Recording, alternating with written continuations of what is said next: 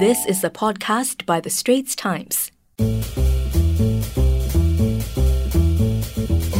Good afternoon. This is the Workday Afternoon. I'm Clarissa Montero. Right now, I am joined by Olivia Ho, arts correspondent at The Straits Times, and Eunice Kwek, food correspondent at The Straits Times. For the first time, we are bringing you ST Live Picks live from the studio of Money FM 89.3. Welcome to the show, ladies. Hi. Hello. It is so good to have you with us. I think we will start with Olivia. You are going to talk to us more about the Singapore Writers' Festival.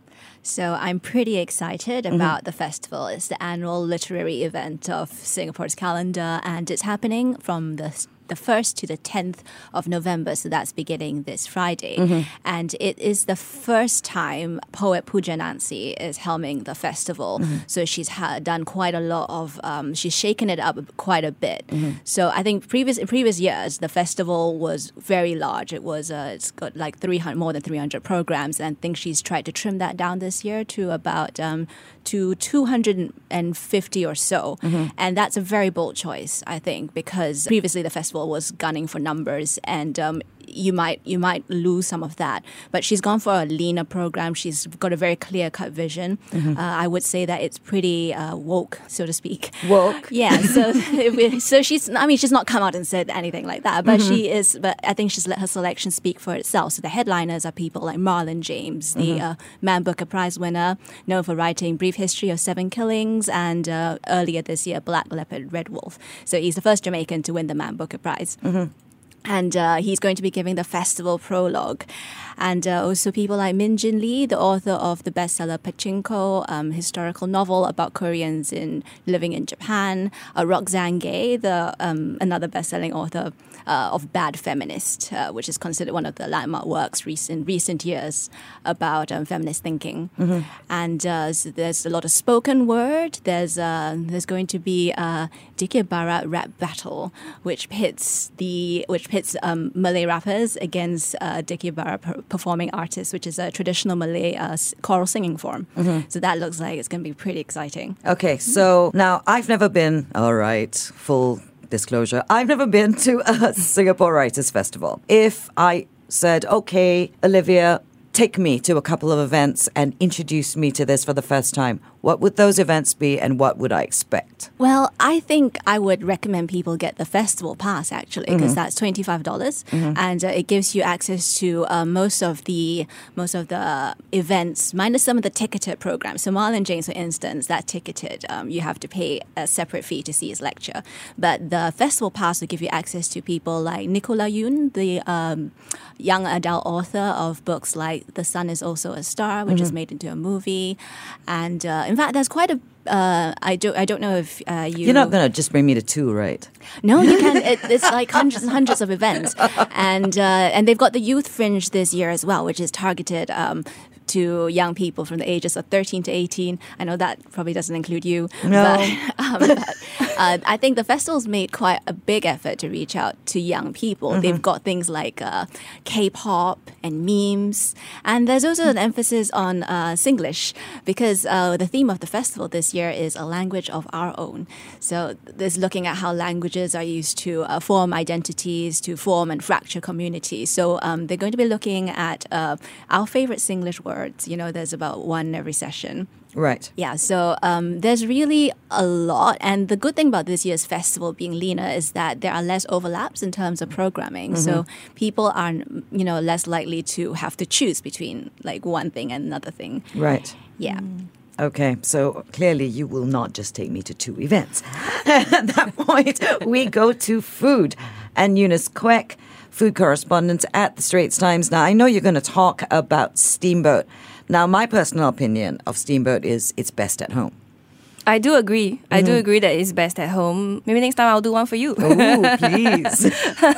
But the reason why I still love going out for Steamboat is also because I am the one doing it a lot of the time at home. Right. And, well, it's nice to, Somebody else do it. have someone else, do it for you. I don't have to spend hours, slaving over the pot just to brew soup, which is why, like you said, it's best at home. Right. But yeah, so I have a new place that has that's opened up at the new Paya Lebar Quarter, that crazy huge mall at the Paya Lebar MRT station. Right.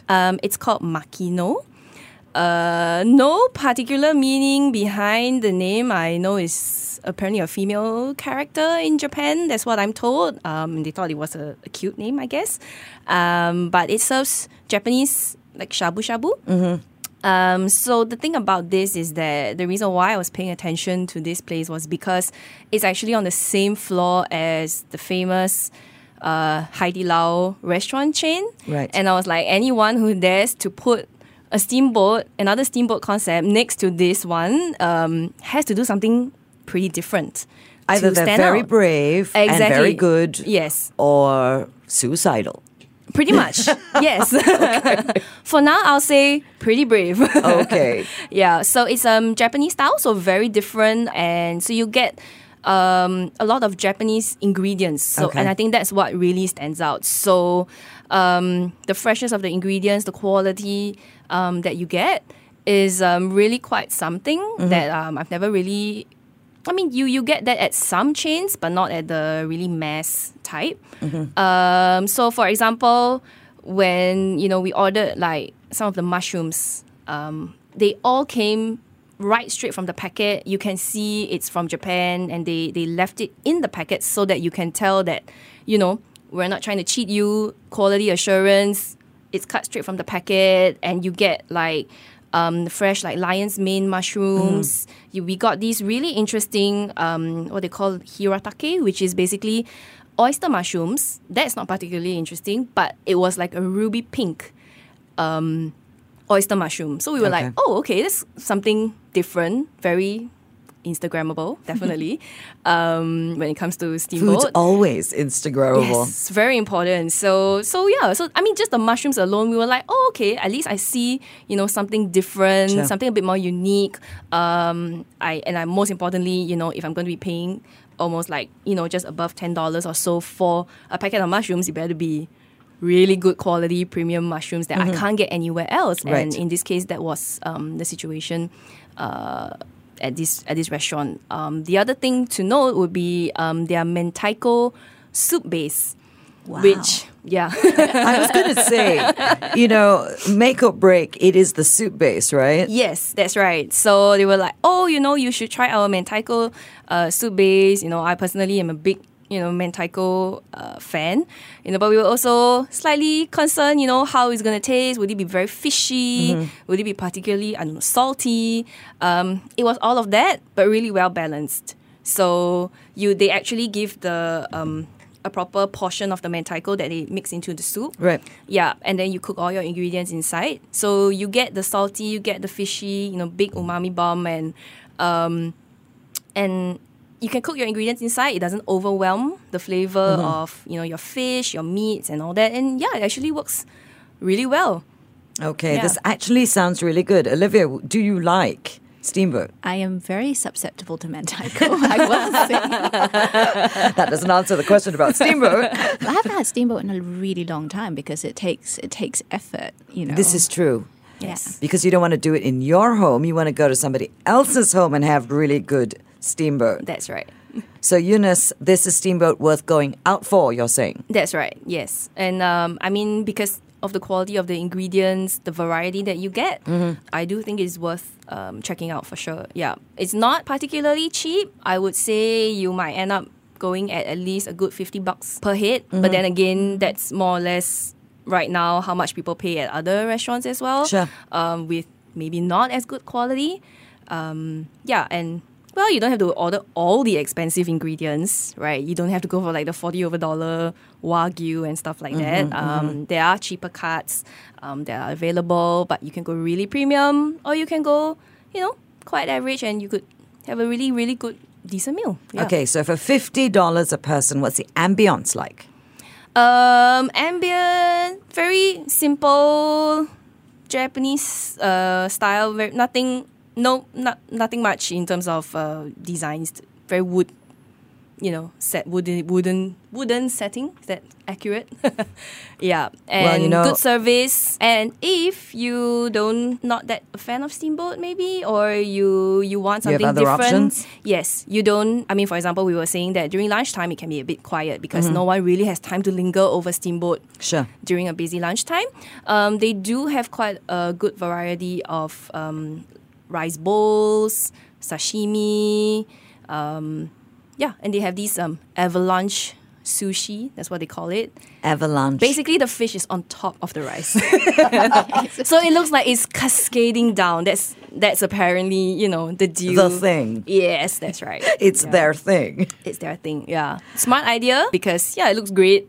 Tastes great. That's very important. How's the eating? Is it messy to eat that way? It's quite alright actually because you find the portion of rice. I mean, there's still rice, so you pick out that portion and see the amount of fish that you get on top. You'll still get it. It's not that messy. It looks messy, but it's not that messy to eat. All right. So what's it called again? Makino. Makino, and it's at Pai Labour Quarter. Yes. All right. So we've got two things for you to check out. One, the Singapore Writers Festival. Two, if you're a food person, Steamboat at Makino. Why can't I remember that? Makino. Okay.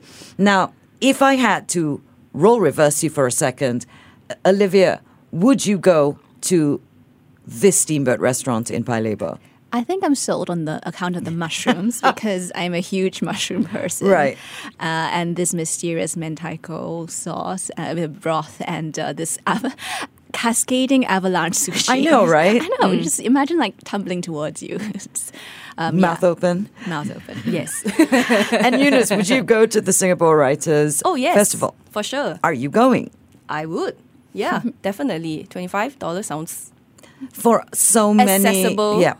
So many things. So again, before we let you go, the Singapore Writers Festival is from the 1st of November to the 10th of November. So 10 days of intense Just literary stuff. literary stuff. I like that. Okay. And the Makino is open for lunch and dinner. Yes, that's right. 7 days a week. Yes, correct. Do you need to make reservations? You could, yeah. But for now, I think you could probably just walk in for lunch at least. Maybe dinner would be best to make reservations, yes. All right. We've been speaking to Olivia Ho, arts correspondent at The Straits Times, and Eunice Kwek, food correspondent at The Straits Times for ST Live Picks on Money FM 89.3. That was an SPH podcast by The Straits Times. Find us on Spotify, Apple or Google Podcasts, or streaming on Google Home. Do feedback to us at podcast@sph.com.sg. You can also check out more podcasts on various topics at The Straits Times and The Business Times online.